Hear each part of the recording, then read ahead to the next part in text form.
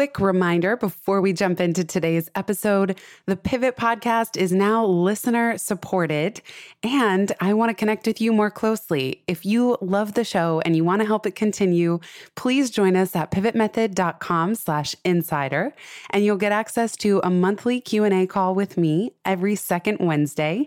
You can submit questions in advance, even if you can't make it live, and listen to the recording, as well as access all of the archives in our Pivot Podcast Insider portal. As a thank you bonus for supporting the show and signing up, you'll get free access to the Pivot Mastermind Group Leader Toolkit, as well as a 90-minute Upgrade Your Energy workshop that I did for my private Momentum community. In the portal, you'll also get all the Pivot Podcast free resources that I link to each episode, all in one handy place. I hope you'll join us, and I would be incredibly grateful for your support of this show. Visit pivotmethod.com/insider. That's pivotmethod.com/insider. Thank you so much. And now on to today's show. What's next? This is a question we're all having to ask and answer more frequently.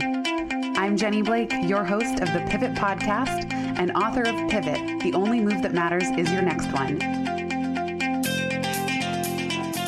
For show notes from this episode, visit pivotmethod.com/podcast. If change is the only constant, then let's get better at it.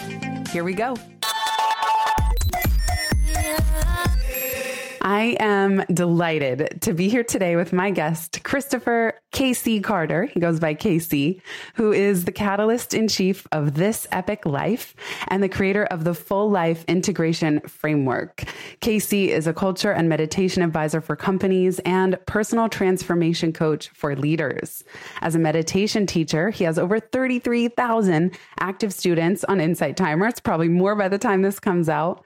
And his mission and value-centric programs have been featured in Business Insider, on stage at TEDx in a wonderful talk called What If Change Was Fun?, which of course you know I resonate with, Wisdom 2.0, and countless other conferences. He's also the host of the new This Epic Life podcast. And I met KC when I was speaking at Jonathan Field's Good Life Summer Camp, which is no longer happening, but KC is the fearless MC, provides enough energy for 500 people every day, all day long. And his energy is truly contagious and is matched by just such deep heart and wisdom and joy and soul and inspiration. So we decided we're just going to riff together on this episode. He has a show, I have a show, and we're going to do the podcast dance. It's not scripted. We're going to go back and forth, and I'm already so excited to dive in. KC, it's a joy to collaborate with you. Wow. Thank you so much for your beautiful words. And I got to just tell you, the first time I started creeping on you, Jenny Blake, was not actually even online. It was in person. You came out to speak at a conference in Silicon Valley, the one that Robin Zander hosts. Responsive. Right. And I ended up taking a couple pictures while you were speaking. I said, hey, I'll send you these. I had been well aware of the Pivot book, and I think you had already been on Jonathan's podcast at that point. And just we had a lot of mutual friends. So when I saw you speak and then got to meet you and work with you at Camp Good Life Project, it was just such a joy to finally be able to hang and get to know you. So I think we have a great foundation to do the podcast tango together. Oh, podcast tango. I love it. And it's so funny you say that, because prior to Responsive, I had heard you on Jonathan's Good Life podcast as his his wisdom counsel, and all your guest episodes that you did were so good and so wise. And you were even counseling me before we hit record on this call, on this podcast. So cool. I love the winding intersecting of paths. And then now it's fun to really go dive deeply and then have it be recorded, and everyone, you're all listening and get to share in the joy of friendship further unfolding. I feel like if there's a central theme for both of our journeys, it's that being obsessed with change and just embracing it because you might as well. And also kind of the spiritual component that comes with that eventually. And I was so fascinated with your story last summer at camp when you were telling me you were heading into seminary. And I know you've had some twists and turns since then. But I'm just excited to unpack that a little bit, this kind of relationship between change and soul and what that takes. Yes. And it's funny because I think Jonathan's like a third presence on this podcast because his book, Uncertainty, really sparked a lot for me when I was thinking about change. And then I saw on your website, you say, uncertainty and change are a given. Playing change as a game makes everything possible. And I often say this, that I feel like we are put on this planet to live, learn, love, and serve. And that ultimately we're lucky to play the human game. And to play the human game, you've got to kind of be in the 3D world of money and have a job somehow and support your family or yourself. But it's a game. And the best way that game is played is to be grateful for it and to have fun with it. But it doesn't always feel like that when you're in it. But I'm so glad you brought that up, that you and I both sort of believe in a higher guiding intelligence and just the soul and the spirit that transcend the human game as well. I love that you brought up Jonathan. He was actually at my house this weekend for the Camp Good Life Project staff reunion. And it was just always a joy to see everybody together. But I was really present to what a massive impact his work has had on me and my family over the last 7 years. I read Uncertainty, and when I finished it, I thought, I'm going to get this guy's attention. I want to be friends with this dude. Actually, it was the first book I read after Autobiography of a Yogi, which kicked off my Kriya Yoga practice and taking vows as a Kriya Bond yogi. So that was my spiritual path. And then I found Uncertainty. And what I noticed about Jonathan is at the core of everything that he does, every topic he covers, he is a yogi first and foremost. So that spiritual kind of even keel, equanimity, chill vibe is always there. Even though he's a fast-paced New York Jewish guy with a law background or whatever, it's just great to have those examples of people that accomplish so much, but just keep the important things top of mind. Yes. Even his pivot story of founding Sonic Yoga in New York City. Oh, yeah. Because it's true. You put it so well that looking at someone like that, he is very strategic and he's always been kind of a futurist in the online business space. Like he sees what's coming and gets there and does it with heart and soul and this chill vibe. As you said, equanimity, by the way, is one of my favorite words and favorite practices. Like if I could, not even that I like the word strive, but when I orient my life, it's usually around equanimity and not something more fleeting like happiness. But what I love what you said is that you identified him. I call them friend tours, like people that don't even know you exist yet. And you're like, I want to be that guy's friend. I'm curious what your strategy is when you find someone like that and you think, I want to be that person's friend. How did you actually make that happen? Last week, I interviewed one of my ultimate long-term sheroes on my podcast, Ani DeFranco. And I followed her music for 30 years. I played one of her songs for my wife at our wedding. And then, 20 years later, we are best friends with her and her family. They come stay with us. She's been on the podcast where she doesn't do any long-form interviews. She sat down with me on my little just starting out podcast. There's never a strategy with these. It's more so, I try to rock Jonathan's advice, which is what can I give? His core values are make, which is create, to love, add a lot of love into the mix and just give so generously. So with any of these people that I cannot believe I'm friends with, present company included, Jenny Blake. You're crazy.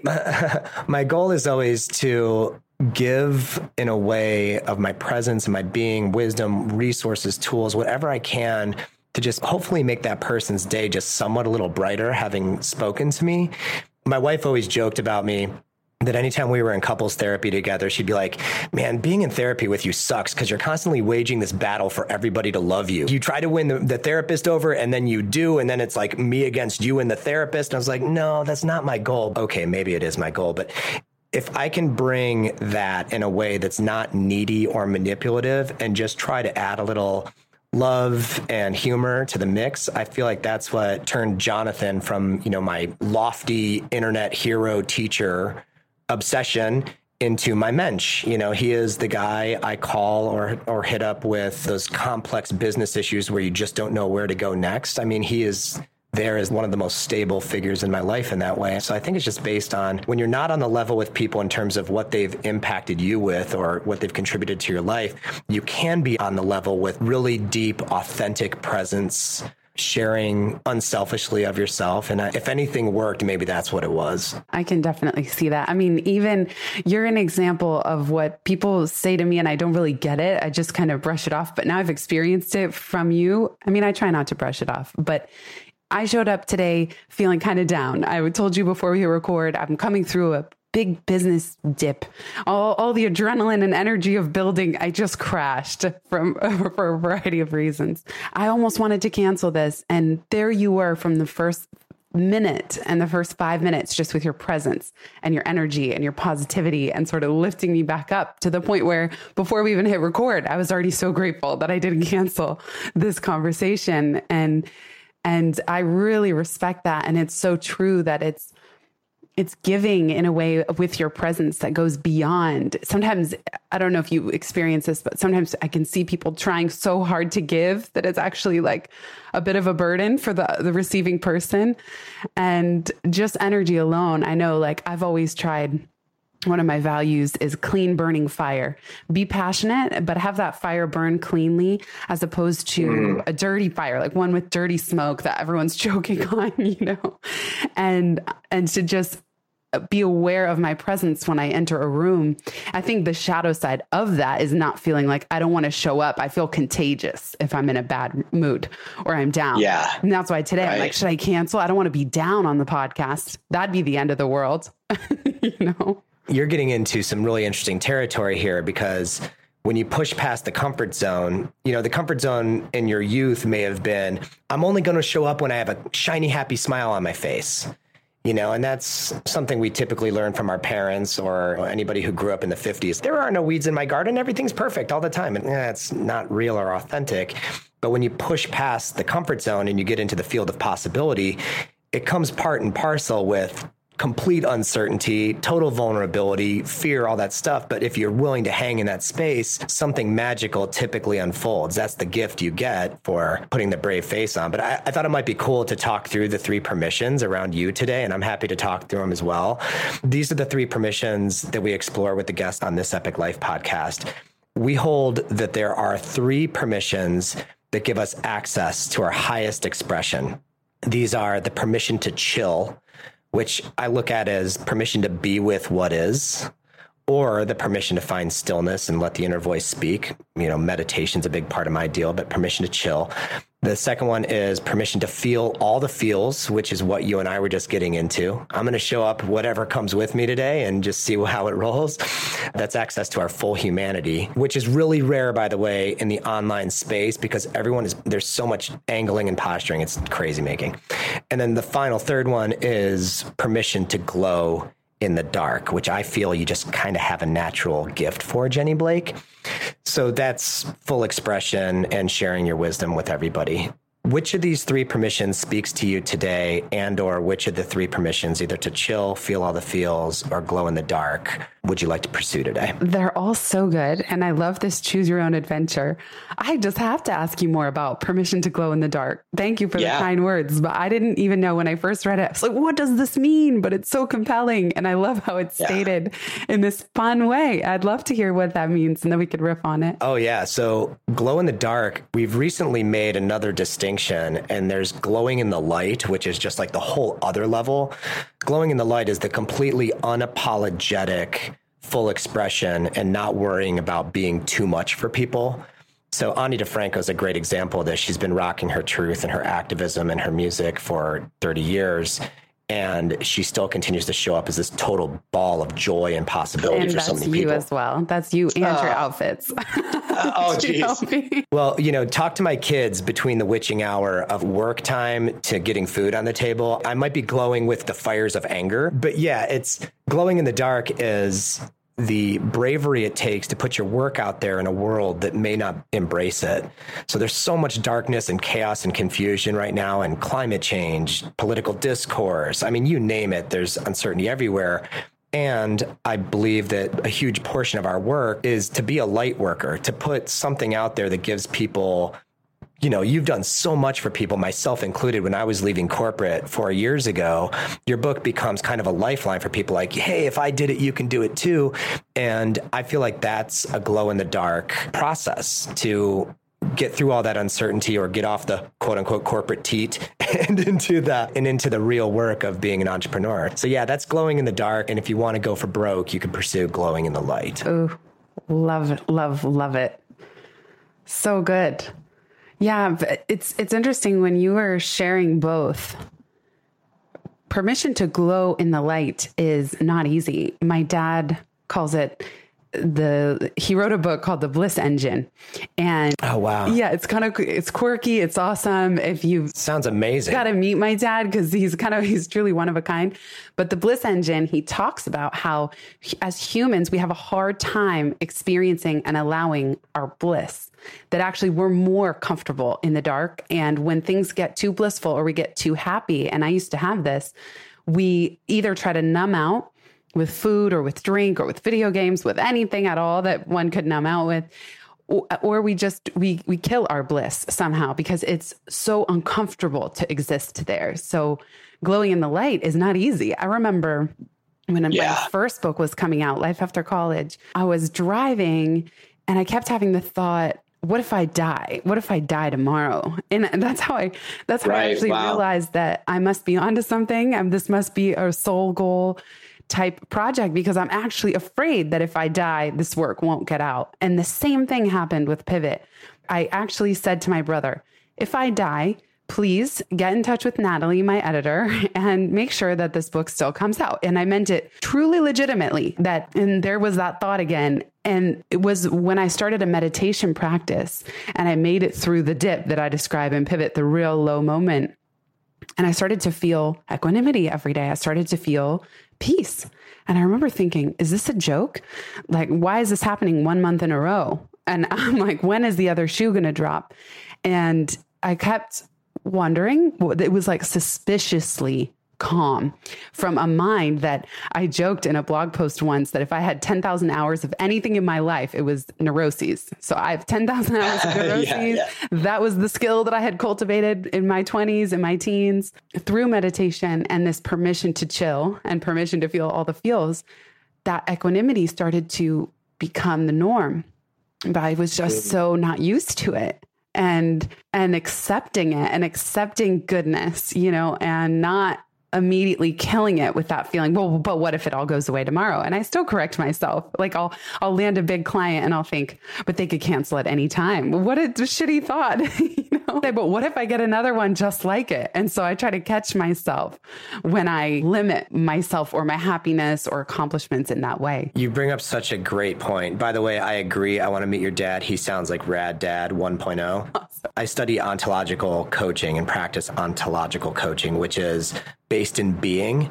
So you learn all these distinctions of when people are able to be in their full essence or their being versus when they step out into survival mode. And survival mechanism or survival mode looks like posturing, worrying, freaking out, getting impatient, all the things that humans do just to stay safe because we do think we're going to die all the time. I mean, and the news and all the, circumstances of life on Earth reinforce that you could die at any time. I love how goth your first book release was. That was so goth, Jenny Blake. I remember when I met my wife 20 years ago. Well, we started dating 25 years ago. I was so in love with her. I was convinced I had to die because she was starting to like me and things were going so incredibly well.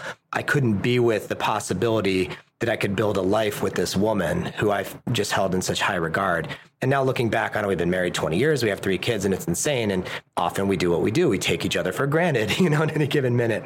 It's so much harder to be with the really, really good, juicy things because I feel like these are the things that God wants us to have. And we just don't feel worthy of it, honestly. But when we practice, I like your dad's approach. And the other book that comes up for me is Gay Hendricks, The Big Leap. Oh, I love that book. That book was foundational for me. I've given it to so many people, but just the upper limiting beliefs, we hit a ceiling eventually because we cannot be with how good things are. And I notice when I'm rolling on a weekend, having Jonathan and the whole Good Life family at my house, like the vibe is so high and I'm riding my scooter over to work today in the sunshine to talk to Jenny Blake on my podcast. Like I'm just so geeked that those are the times I want to eat like crap or, dip into my, crappy bag of worry tricks or whatever. But I think the game is to notice and to name it, and then to get back to staying in the vibe if possible. Yes. You mentioned a couple things too. So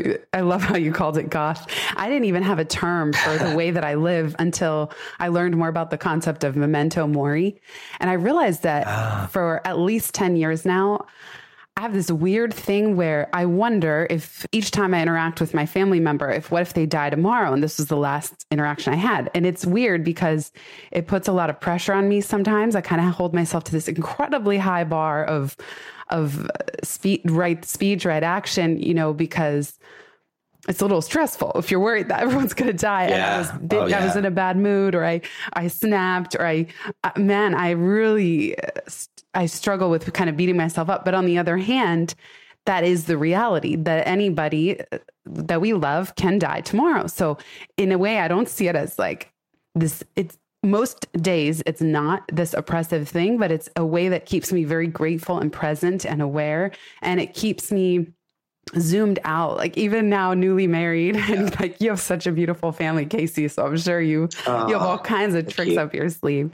I think, will I care about this when we're 60 or when we're 80? Or if I look back on what I'm stressing about or what I'm like nitpicking, if I start doing something like that, I really try to zoom out. And if my husband were to die tomorrow, would I be upset that I had picked this fight? And so it actually does keep me more chill because I'm like, this is really silly to waste a second of our precious life on. It's that attachment that we all have to this material life, this material body, this body that's perishable. It is. And that's the gift of it too, because people like you get wired with this urgency to create and to serve and to give and to love. And that's a big freaking deal. It reminded me of the story, this quick, beautiful little story. When Paramahansa Yogananda, who wrote Autobiography of a Yogi, he's the guru whose teachings I study and follow. He was so much to so many people by the time he left his body in 1952 that his closest disciples could start to tell that his time on earth was coming to a close. He was only 59 years old, but he was dropping warnings like, this is not going to continue forever. I have other places to be. They said, Master, what are we going to do when you're no longer here in physical form? And he said, when I am gone, only love can take my place. If there's anything I want to bring into the family dynamic or to figure out a way to release that attachment, because I wouldn't want to leave my house or anybody to leave my house ever if I was constantly worried about them not coming back. I realized that I get the gift of loving them and enjoying them and being part of their lives now. And it's, maybe that's enough. That's what people say having kids is like having your heart exist outside of your body. Oh God. Right? And you're constantly covered with like either vomit or something sticky. I mean, yeah, it's both of those things. I really believe, even though I don't have kids yet, but business, intimate relationships, and parenting, these are the three, or at least three major epic paths to transformation and spiritual evolution. Because I can imagine with kids, talk about not being able to control things. Like we think, in business, well, I can't control my clients. I can't control the market. But with children, you love them so much and your heart's running around outside your body. And yet every day you probably have to release that urge to want to control or keep them safe. It's all spiritual growth, I think, at the end of the day. If you're crazy enough to be an entrepreneur or crazy enough to be a parent, you might as well learn what it has to teach you. And a lot of times those lessons are pretty brutal and you have no control over it. So much of the teaching comes from suffering. And I love Byron Katie's thought on this, that suffering, any thought that causes suffering is an alarm clock waking us up to something that isn't true. And so we could either suffer by looking at what's happening in our business or you with your kids or anything, but it's an opportunity to reframe. And that's why I love, this circles back to your mindset of playing change as a game, because if we see everything that is reflected and physically part of our world as a teacher, then for me, at least, I'll say that reduces a good amount of stress that just comes from reading a situation or interpreting it in a way that's not helpful for me, or taking it personally, like as if anyone else's actions are personal to me somehow. Or even, I mean, I've read so many personal development books, probably like you, over the years. And I used to kind of scoff at self-compassion. Like, ugh, all right, we get it. We get it. Because it feels like Stuart Smalley on Saturday Night Live. Like, I'm good enough, I'm smart enough, and doggone it, people like me. Yes. Yeah, it feels corny. I really bristled at this common notion that you have to love yourself before you can love anyone else. And I wrote a blog post called Self-Help Formulas Are Bullshit. And I really thought, and I still stand by my belief, which is that sometimes we learn to love ourselves through and with and from other people. And if we all held ourselves back from love, just waiting until we loved ourselves full time all the time, it's not going to happen. It doesn't work like that. And I just feel that that's actually quite a limiting belief, that no one else can love you until you love yourself. Now, I get it. I get the sentiment that's at the core of that. And I absolutely, my life and relationships improved the more I started to have this self-compassion and just positive self-talk. But it also happened as equally as parallel as with being in relationship. I love that you're bringing this up because I'm getting ready to launch something around building circles of people. And we are typically only able to experience ourselves fully through the eyes and the lens and the mirror or the namaste of other people. Jonathan always says you can't read the label from inside the jar. And the thing I learn over and over, especially in coaching other people who accomplish so much, and all of us can work on self-love, is that the people that we attract into our lives are a reflection of our own self-love, self-value. We're very blessed and privileged to have great people and teachers around us, many whom we know in real life, not just on the internet. And there's no limit to how that can expand and include to, mirror our own self-love. And it's all seasonal too, because I don't know if you experience this, but there are seasons, and especially the wintertime in Ohio, because the overcast, brutal sky is so, damning for our emotions. My self-talk is so crappy that if I pass by myself in a mirror or a reflective surface, I'm surprised that I'm not staring back at some mutant or something. I'm like, wow, my self-talk must really be crap this month. And then today, it was one of those days I got out of bed and I made myself do the Stuart Smalley thing. I looked myself in the eyes in the mirror. I said, I love you, man. You're doing a pretty good job. You're doing everything you can, because it's a hard enough job when you're beating yourself down. Right. You described the weather blues so well, because I definitely am affected by weather. And it's true. Sometimes it's just seasons. Actually, I'm curious where you stand on the concept of spiritual bypassing and even how you define it. To my understanding, that comes from John Wellwood, but maybe there was someone even before him. John Wellwood is an incredible author, by the way. If you're listening to this and you haven't read his work, I'll link to it in the show notes, and I'm sure Casey will too. Spiritual bypassing. So I think it's such an interesting line between feeling down and saying, come on, you got to just turn your self-talk around. And, oh, well, this just must be an alarm clock waking you up. And there's all the the tools that we learn and teach in meditation and mindfulness. And I'd love to hear more about your Kriya Yoga practice as well. Mm-hmm. Yeah. And then sometimes for me, and now I do feel I have more awareness and can be the watcher, I can look at myself and see, I'm just down right now. I'm discouraged and it's okay. And I'm not actually trying to fix it. It's just saying, yeah, you are working hard. Yes, you are frustrated right now, and letting myself be there for even a few days, which there's a mindfulness part of I call it the boardroom in your brain. In my boardroom, that's like, pick it up, girl. Though these are just erroneous thoughts, like turn them around. But I'm not always ready to do that. So I'm curious how you navigate this with your boardroom. That's a great question. I happen to be on a yogic path. It's more of a scientific collection of practices, techniques that are designed to give you or to move you towards a relationship with God or divinity, divine mother, call it whatever you want to. And I happen to be really obsessed with interviewing amazing Buddhist teachers. Like I have a good friend, Susan Piver, another one, Lodro Rinsler, who has mindful studios there in New York City. And I think that the Buddhist tradition is better about what you described, which is permission to feel all the feels, to be with what is, in the sense of emotions. It's okay to have a crappy day and allow that to be enough, and some of us who, like me or maybe you sometimes, that are just wired to, fix it into something shinier or brighter or more positive, it tends to be futile. It tends to be exhausting.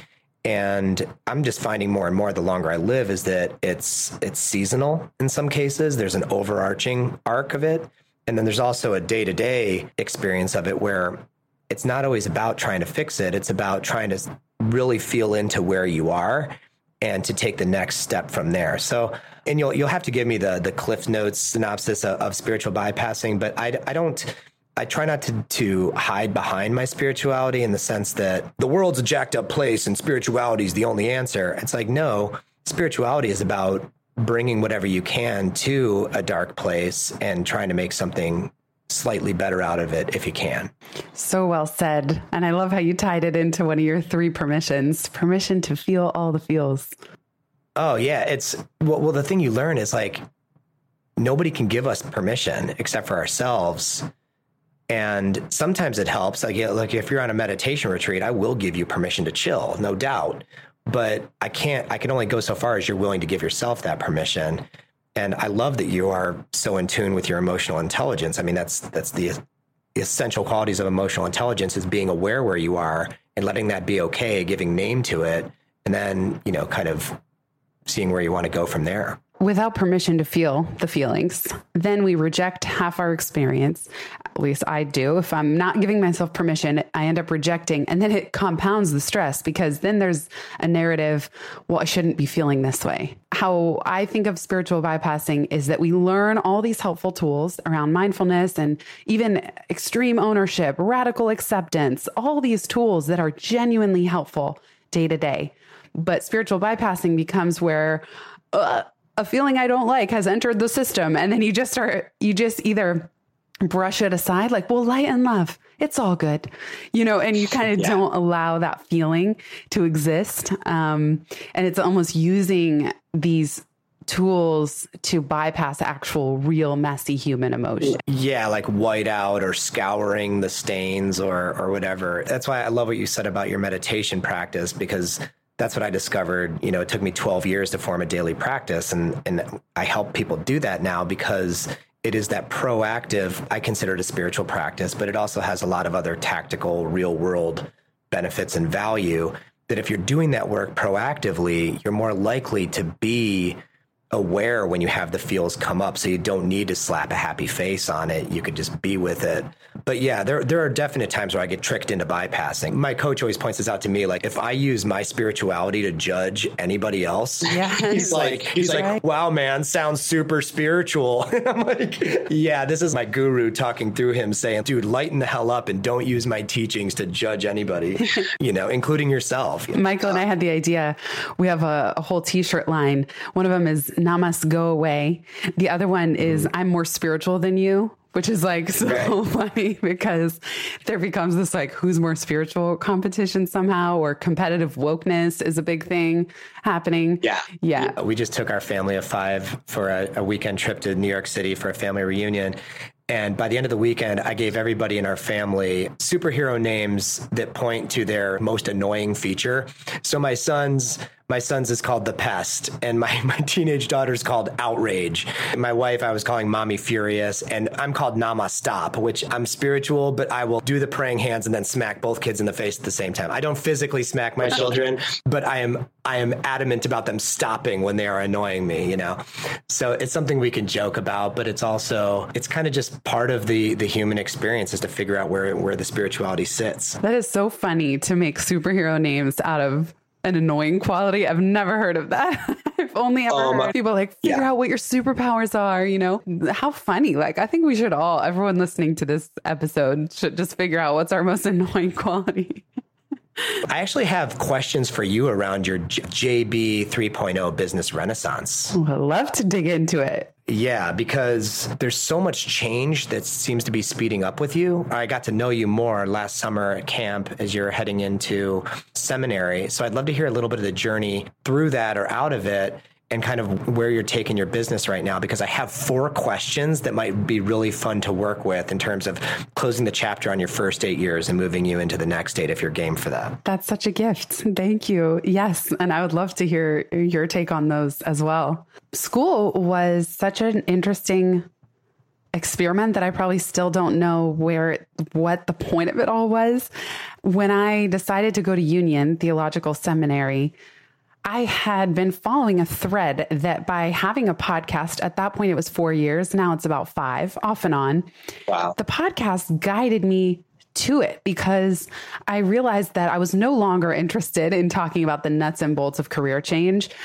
Business, yes, I love business building, but I'm like, this is weird. Why don't I want to interview peak performers on how they got to where they are in their career? And the word peak performer, I started to become allergic to it, like this obsession with peak performance. It just drove me crazy. And instead, I was more interested in guests that had heart, that had soul, that had spiritual practices of any faith or denomination. I was really interested in what drives people, what calls people. And I started saying no to guests that just had a business book coming out. It wasn't interesting to me. And that interest in the intersection of faith and work and the spiritual practices that underpin the work that we do in the world really became my North Star. And that's how I somehow ended up at seminary, because I'd been considering divinity school. And even when I went, and I didn't know Union existed, it's a partner school to Columbia, until a new friend over coffee mentioned it. And 2 weeks later, I had put in an application. They were due in 2 weeks. And I figured, I'm going to just apply. I can always decide whether to go or not once I know if I got in. And by the time I decided to go for it, we met for the second time. GLP it ended the day prior to orientation. So I was like the night before going.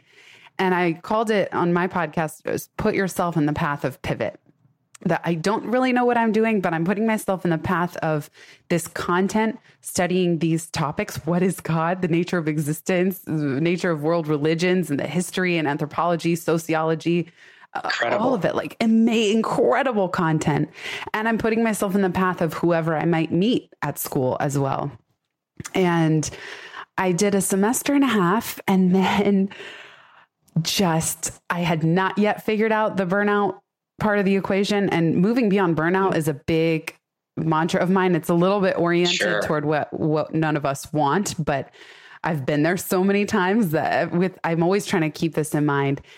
And within the span of 4 months, I got married, bought a house, moved into that house, and unbelievable. Was trying to juggle school and was trying to juggle my business, building incredible momentum that I'd been working toward for 8 years. And I started to get like 3 big clients at once asked me to book 5 gigs. And it was during the semester. And at that point, I realized I have to make a choice. And so I decided to pause school. But what's interesting is that I had already been feeling more drained by school in the second semester, and I couldn't figure out why. I didn't know what to do. I was having doubts, and there was this narrative of like, but I told everyone I was going, and a lot of people gave me great feedback about the attachment wants to get its claws in you. And I thought, I'm not a quitter. I had every story and every attachment sort of entered into my mind. I'm not a quitter. This isn't who I am, but wouldn't it be nice to get a master's degree? You know, all these like thoughts. And I just surrendered it, which is a practice I learned from Tosha Silver and her book, Outrageous Openness, which is a delight. And I said, show me a sign. I don't know what to do here. And that's when within 24 hours, I got 3 emails from the clients. So there had already been uncertainty brewing. And also I felt the culture at the school was somewhat toxic, although I'm trying to take personal responsibility because I don't want to just blame it on the culture, but I can just say that I left every day feeling drained and discouraged. And I hadn't yet cracked the nut on how to show up as a watcher and observer in that space without being drained by it. And I think I was getting there toward the end, but then the business stuff sort of picked up and answered it for me. What are you bringing back into the 3.0 vision of your business from that seminary experience or the whole cycle you just described? Like, what was the gift in it? I learned in a technical and textbook sense, I learned so much. And that was really important to me. I feel like I turned the lights on of so many world religions, and that was really important because I grew up not really involved or understanding any of it. And like, likewise. Cared to try. Yeah. I was born in San Francisco, raised in the Bay Area. There's really not a culture of understanding religion very much out there. So just that alone was already something to read the Bible, not all of it, but a lot of it, and understand how much of our culture has biblical references, names, it's incredible. Stories. Yeah. Wow. I had no idea. And then what was just so interesting, like being part of this it is the most progressive liberal kind of school in the country or seminary in the country. And just being right in the thick of social justice warrior land. Like there's a lot of it that I love and respect and appreciate of the work people are doing in the world and the activism work. And then I also feel that I saw and had a front row seat to the part of it that is not being the change, like where it gets really judgy and exclusive. And I just felt that in a way, as a white Western woman from America, colonial power, like I just felt so unwelcome there. And no matter how much I sort of tried to show up with positive energy and make friends, I really felt, I don't know how to explain it, but I really try to live by be love, show up as love and try not to judge. And I just didn't, the class periods were so contentious and there was so much almost like micro attacking people for what they would say or how they would say it. And I just realized like, that's not going to build any bridges. So I saw the efforts people were making. And I also saw where it falls short, where if we're too critical of other people who are genuinely trying their best, we're not going to get anywhere. It's just going to drive people away. What was your vision for yourself as a businesswoman on the other side of seminary? So say you completed, as you entered in with all of your intention to finish, what was the vision of yourself on the other side of that? Well, I was studying interreligious engagement. So I really wanted to be able to speak intelligently to, with, for, by people practicing all kinds of religions and ultimately build bridges. So that's my intention, is that what do we all have in common? How do we build bridges? And how can I be more inclusive of everybody's religious background and sort of pull that in or have conversations on the podcast? And because I think spiritual practices, whether we tie them to specific religions or not, they are what pull us through times of change and grief and suffering. And that for so many people, even I do work with men and women who are either incarcerated or formerly incarcerated through Defy, which is a program that teaches them to transform their hustle, is their tagline, that for many of them, finding religion is a light for them in a very dark physical space and a dark place in their life. And it pulls them out. And I'm very compelled by how spiritual and religious practices can help us navigate by tapping into God, the universe, something bigger and more expansive than ourselves, especially when we feel down or discouraged. Yeah, something I'm really present to with you is that you were already unpacking the soul and where it fits in your business, and you were, open to that and being guided by it. I mean, certainly your dad's influence has to be part of that, right? If he wrote a book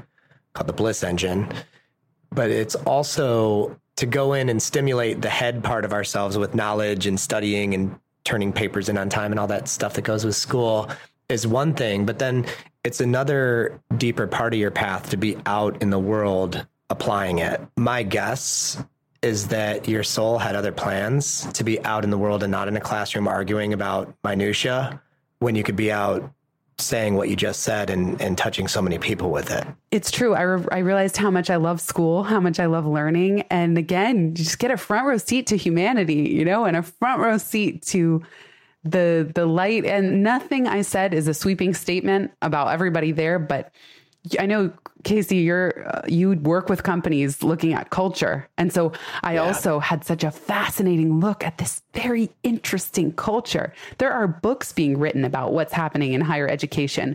We see what's going on with university presidents being demanded that they step down because of how they handle certain social justice situations. People fall. And we see there was a book that just came out around basically fractures. And I'm not assuming that everyone that listens to this podcast is like on the left or right of the political spectrum. That's really not, my podcast isn't very political because I am trying to welcome everyone's welcome. I just really care about fairness and treating people kindly and with love and compassion. But specifically within the left, there's a fracturing that's happening of like pointing fingers. Oh, the outrage. Yeah, it's constant. That creates more divisiveness among people who are trying to organize for a greater cause. So I am fascinated by that from a culture standpoint. Yeah, it's that safety bubble. I was talking to my wife about this morning. There's a safety bubble that happens in higher education. And if I look at your kind of trend for your career, I mean, I joked with you just before we recorded, you are built for speed, like you could easily be a monster executive at Google right now had you stayed. And it would have cost the world a couple books and all the people you touch and all of your kind of soul work to do. So it's no surprise to me that you got what you needed there in the time you got it, and degree optional. Well, thank you. We should work through these questions because I feel like they'll be applicable to where you are right now with this stuff. Because I sense there's still a little bit of stuff to surrender and release. Yeah. Possibly. All right, let's do it. Yeah, these are great 4 questions. So a little bit of context. These questions are a condensed version of something I learned in my training last year with accomplishment coaching. Accomplishment coaching is the preeminent trainer of ontological coaches. And a big tool in ontological coaching is what we call completion. So you want to release the residual old gunky energy that we tend to be carrying around with us so you can move boldly forward into the new thing you're creating.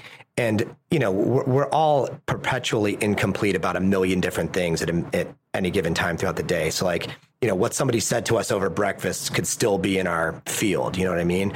So the goal of these questions is I condensed them down from 13 down to 4 so I could keep me and my team moving as we're, launching something. We'll do this around the context of getting complete on your first 8 years and kind of setting the intention for JB 3.0 business renaissance. Sounds amazing. Thank you. Cool. Hell yeah. And this is so exciting for me to do with you, by the way, of all people, because you were such a beacon and a light as I was transitioning out of corporate, as I mentioned. So this will be for me completion on my first 3.5 years as I go forth into a new chapter here in the fall. Incredible. So the first question is, how's it going in this moment? What are you present to?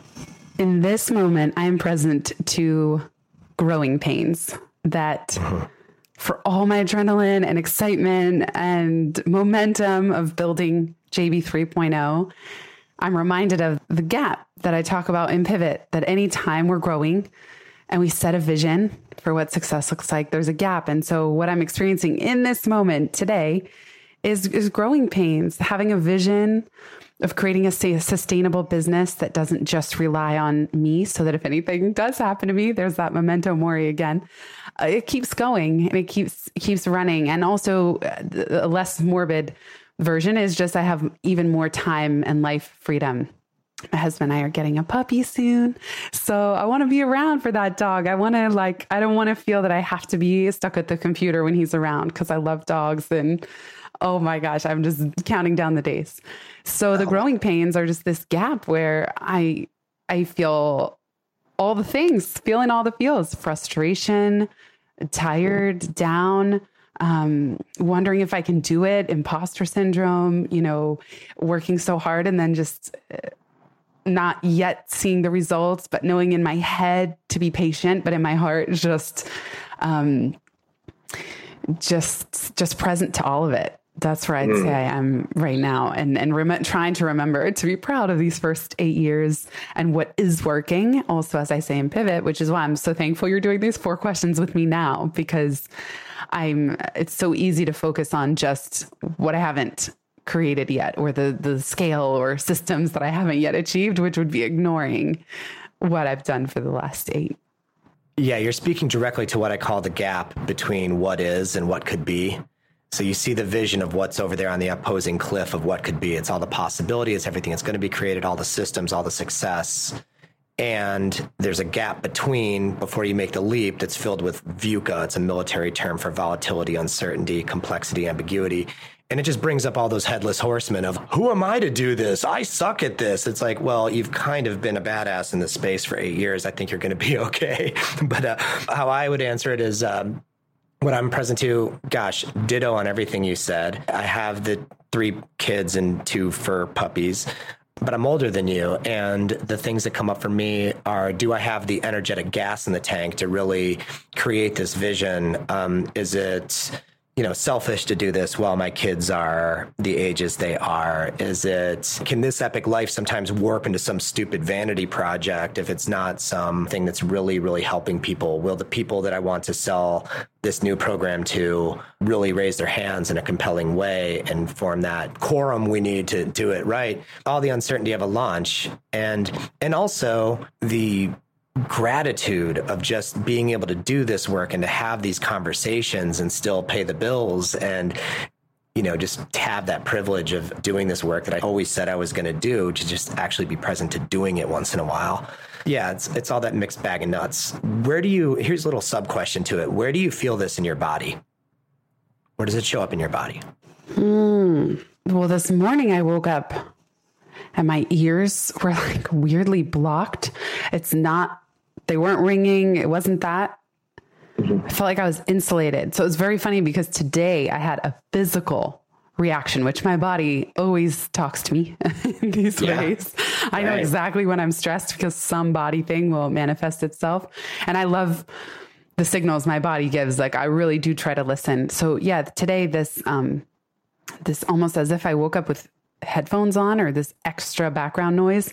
And I think right now I'm making a metaphor about it. I don't know if this is what it means or not, but interestingly, a lot of the stress has come from me seeing what other people are doing and trying to compare the way you do a launch to my aversions and preferences. And I'm way more chill about these things. And it happens to me every time, and it has for 8 years.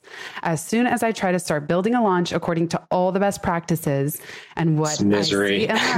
I am miserable. At the same time, I want to do my best. So maybe the ear thing is also just blocking out the noise. And it's a time to eyes back on my own paper. Because I think every now and then coming up for air and seeing what's going on in the industry, who's doing what are helpful shortcuts or systems that I could learn.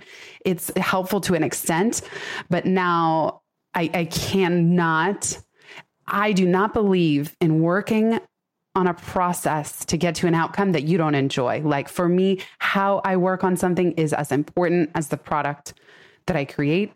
It's crucial. The DNA that's baked into that product and any potential outcomes is there. So if I'm unhappy, there's no point. I should just stop right now. See, I think that was the biggest gift of your seminary experience, is kind of testing that hypothesis and how important that is for you. Because everything since you've come back last month with your podcast, the topics, how you're much more in tune with your body and what sits well with you and what you can and cannot tolerate. And that is great. I mean, that's basically tuning your instrument to be way more receptive. And I heard your intentions in going into seminary as openness and attunement to others, to the religions of the world, the spiritual teachings.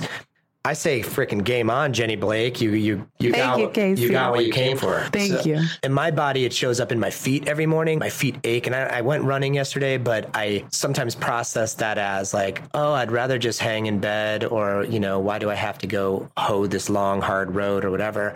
And then I shake it off. I do my exercises, I meditate, and it's gone.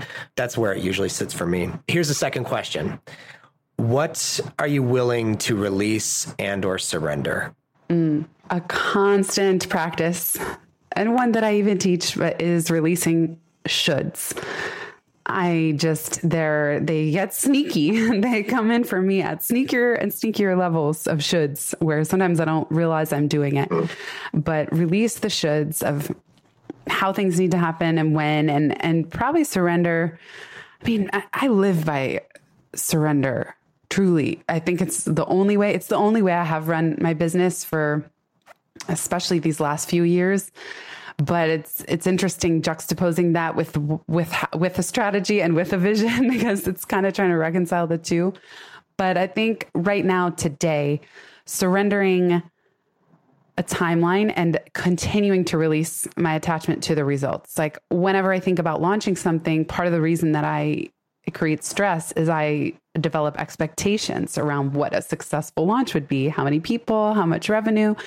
There's a saying, expectations are resentments in waiting. And so I can continue to release attachment to any expectations, any shoulds about how things should be created, built, or launched, and then continue to surrender anything that doesn't spark joy in terms of how I'm doing it means that there's an opportunity to rethink my approach.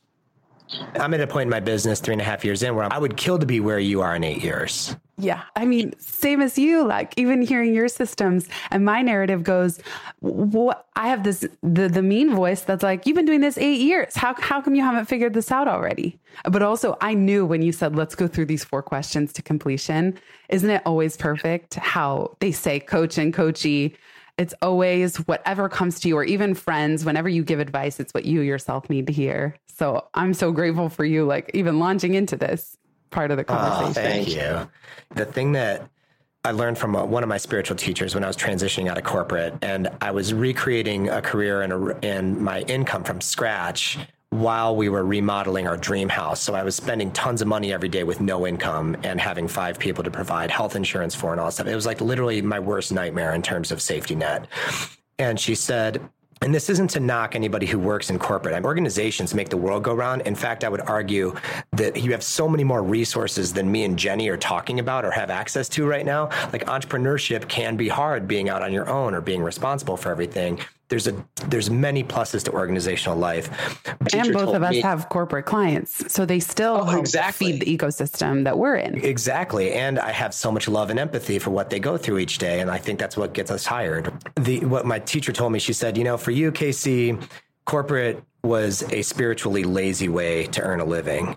And what she meant was, if I stayed in that environment, I wouldn't have to push myself out into these farther realms of discomfort and step fully into the possibility of what I could become in this life.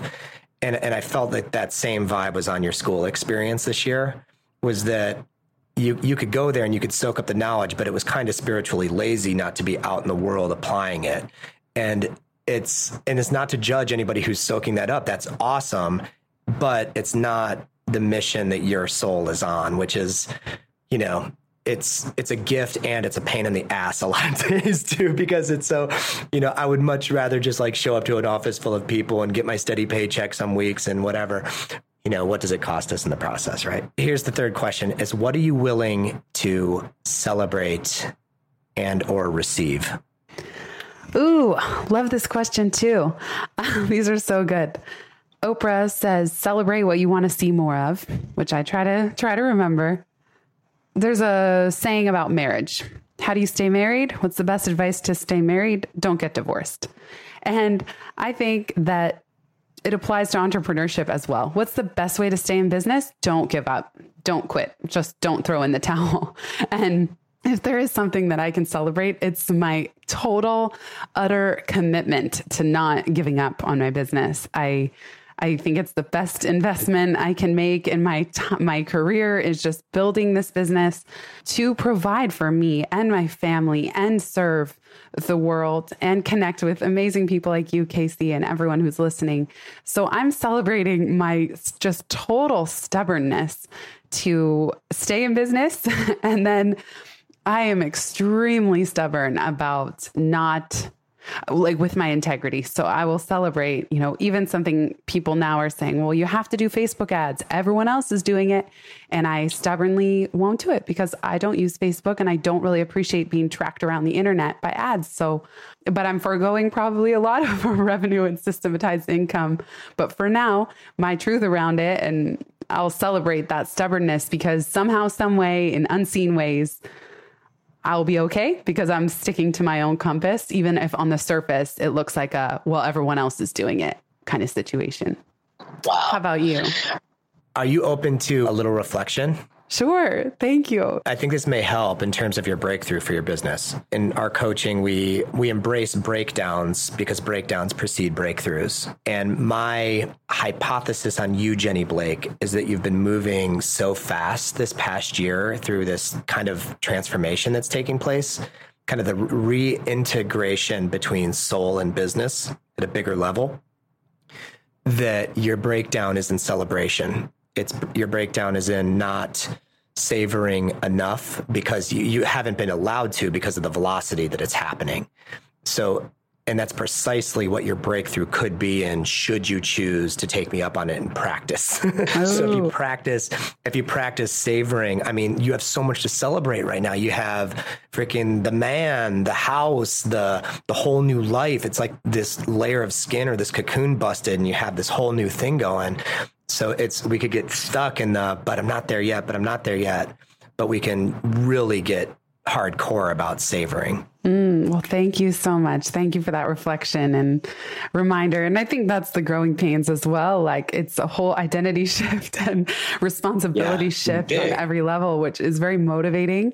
You with a family of 5, it does activate a lot of fear, which activates me wanting to like build. But you're right that stopping, savoring, celebrating, and just continually acknowledging what is and being grateful for it is so important. And I really appreciate the reminder. Oh yeah, totally. And I'm happy to send you any of my bag of tricks, tools that have served me in that way, because I'm very easily redirected into, but I got to get back to work doing. And it's like, no, this is all a being thing. Like if you cultivate the being thing and keep on opening that up, it's going to attract everything you could possibly handle and then some. You know, and you said we might share the same word or intention for this year, which is abundance. And I capitalize the dance part of it because I want to be able to. That. Yeah, I want to be able to dance and play with it in a way where so often we become victims of our own abundance. You create, and then all of a sudden you're like, I'm too overscheduled, I'm too busy, I'm burning out.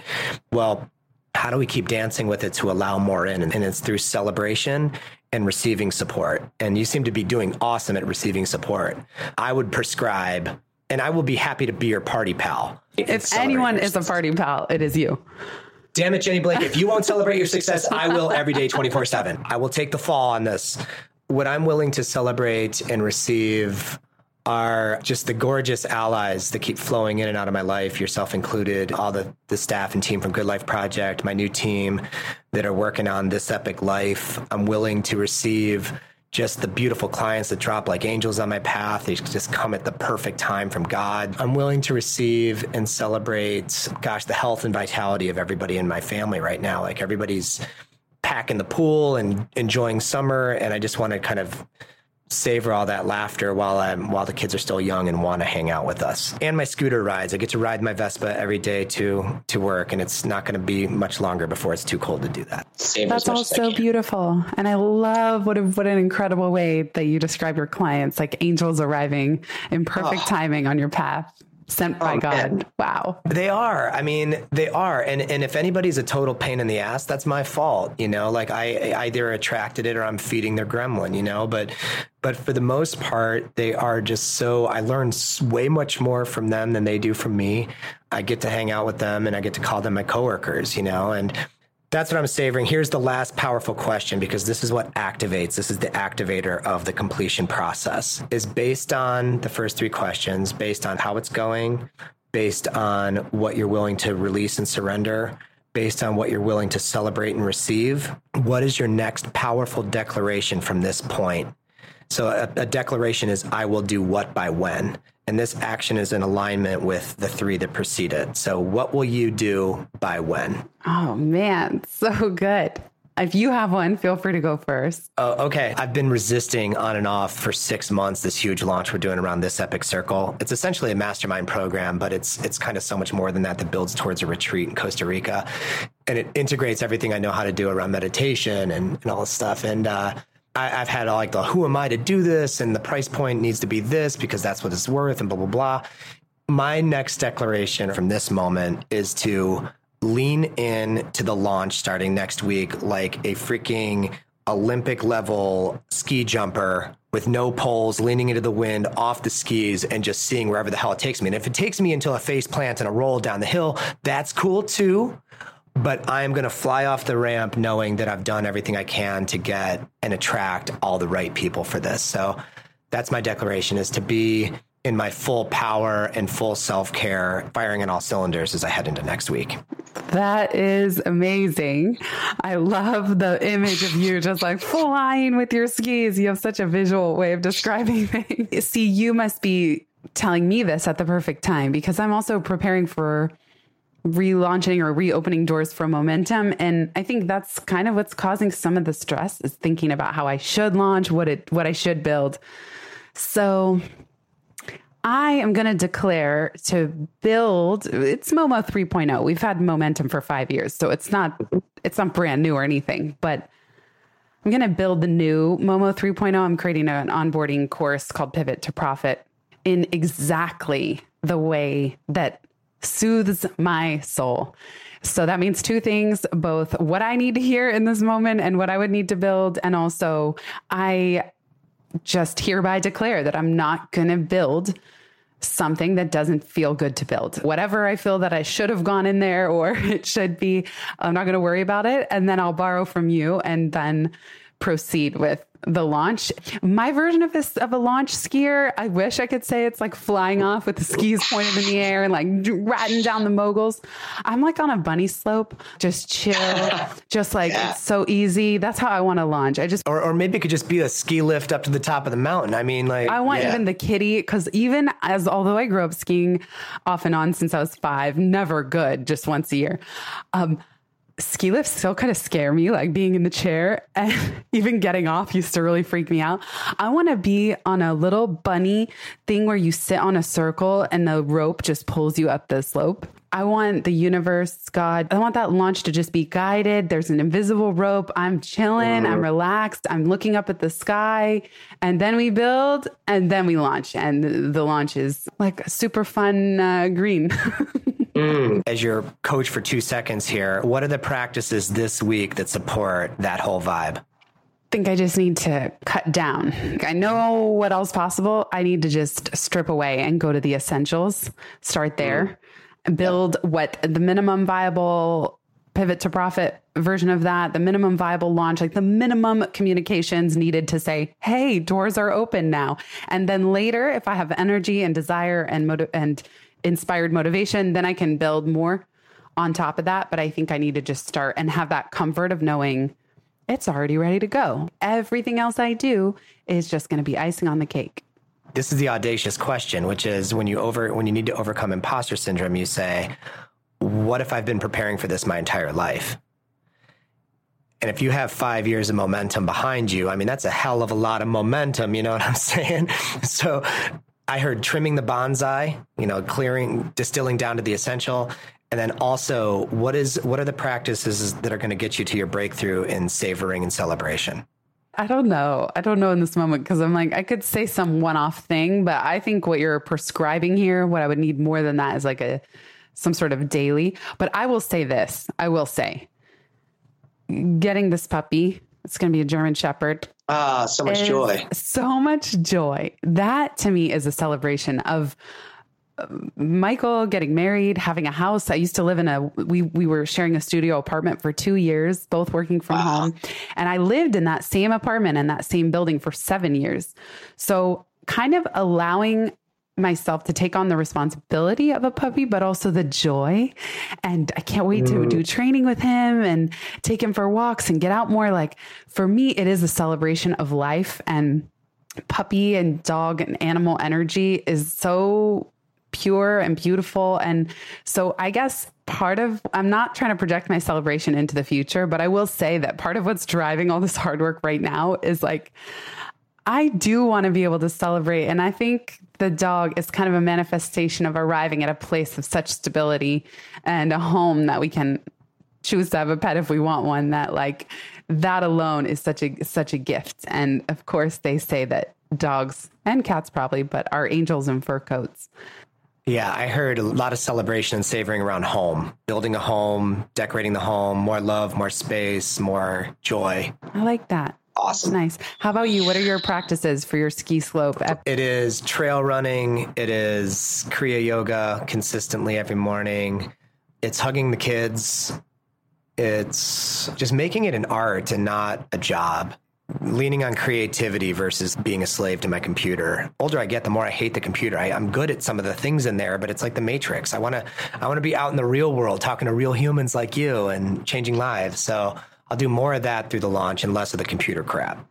Real quick, because I didn't ask you, just for listeners, can you explain what Kriya Yoga is? Oh, yeah. Kriya Yoga is basically the branches of yoga as we understand them in the West. It all kind of starts and ends with glutes and abs. We do body yoga, hatha yoga, kundalini yoga, hot yoga. And that's great. But the ancient rishis of India discovered that those practices were to prepare the body for meditation. So Kriya Yoga is a system of meditation practices. And that particular technique, Kriya, is breathing around the chakras of the spine, up and down from the base up to the crown. And in doing so, what they taught or discovered over thousands of years of doing this was that one Kriya breath, which takes about 30 seconds up and down the spine, is equal to 1 lunar year of spiritual development. Wow. So it's it's a powerful practice. And if you want to learn more about it, to me, the best source is Autobiography of a Yogi.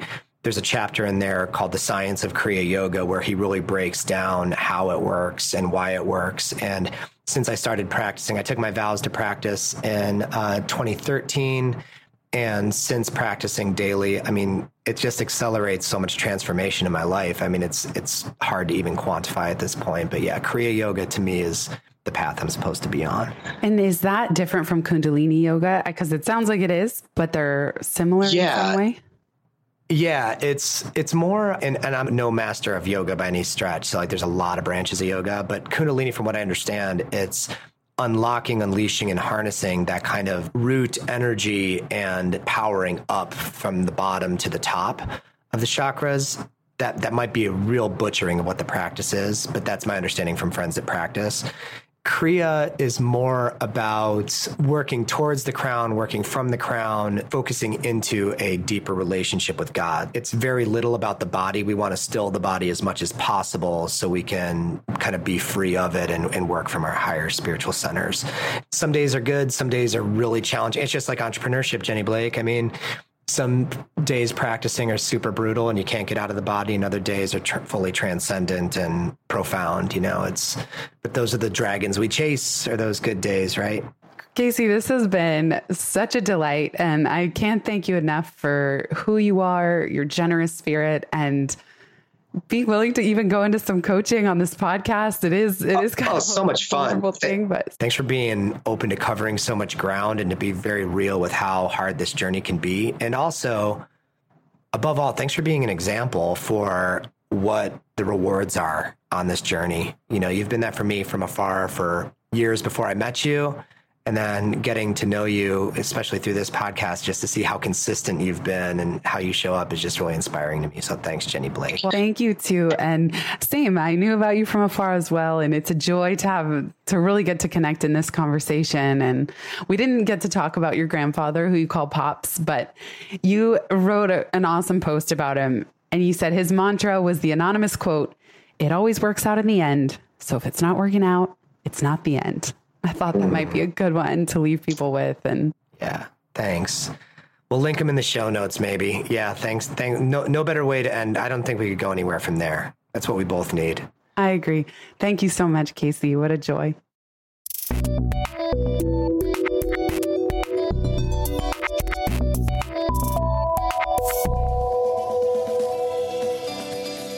Thanks so much for listening to this episode of the Pivot Podcast. Make sure you don't miss an episode or my insider tips and templates by signing up for Pivot List, a curated twice monthly newsletter where I share the inside scoop on what I'm reading, watching, listening to, and the latest tools I'm geeking out on. Sign up at pivotmethod.com/pivotlist. Get show notes from this episode at pivotmethod.com/podcast and connect with me on Twitter at Jenny_Blake. Remember, build first, then your courage will follow. Hasn't it always?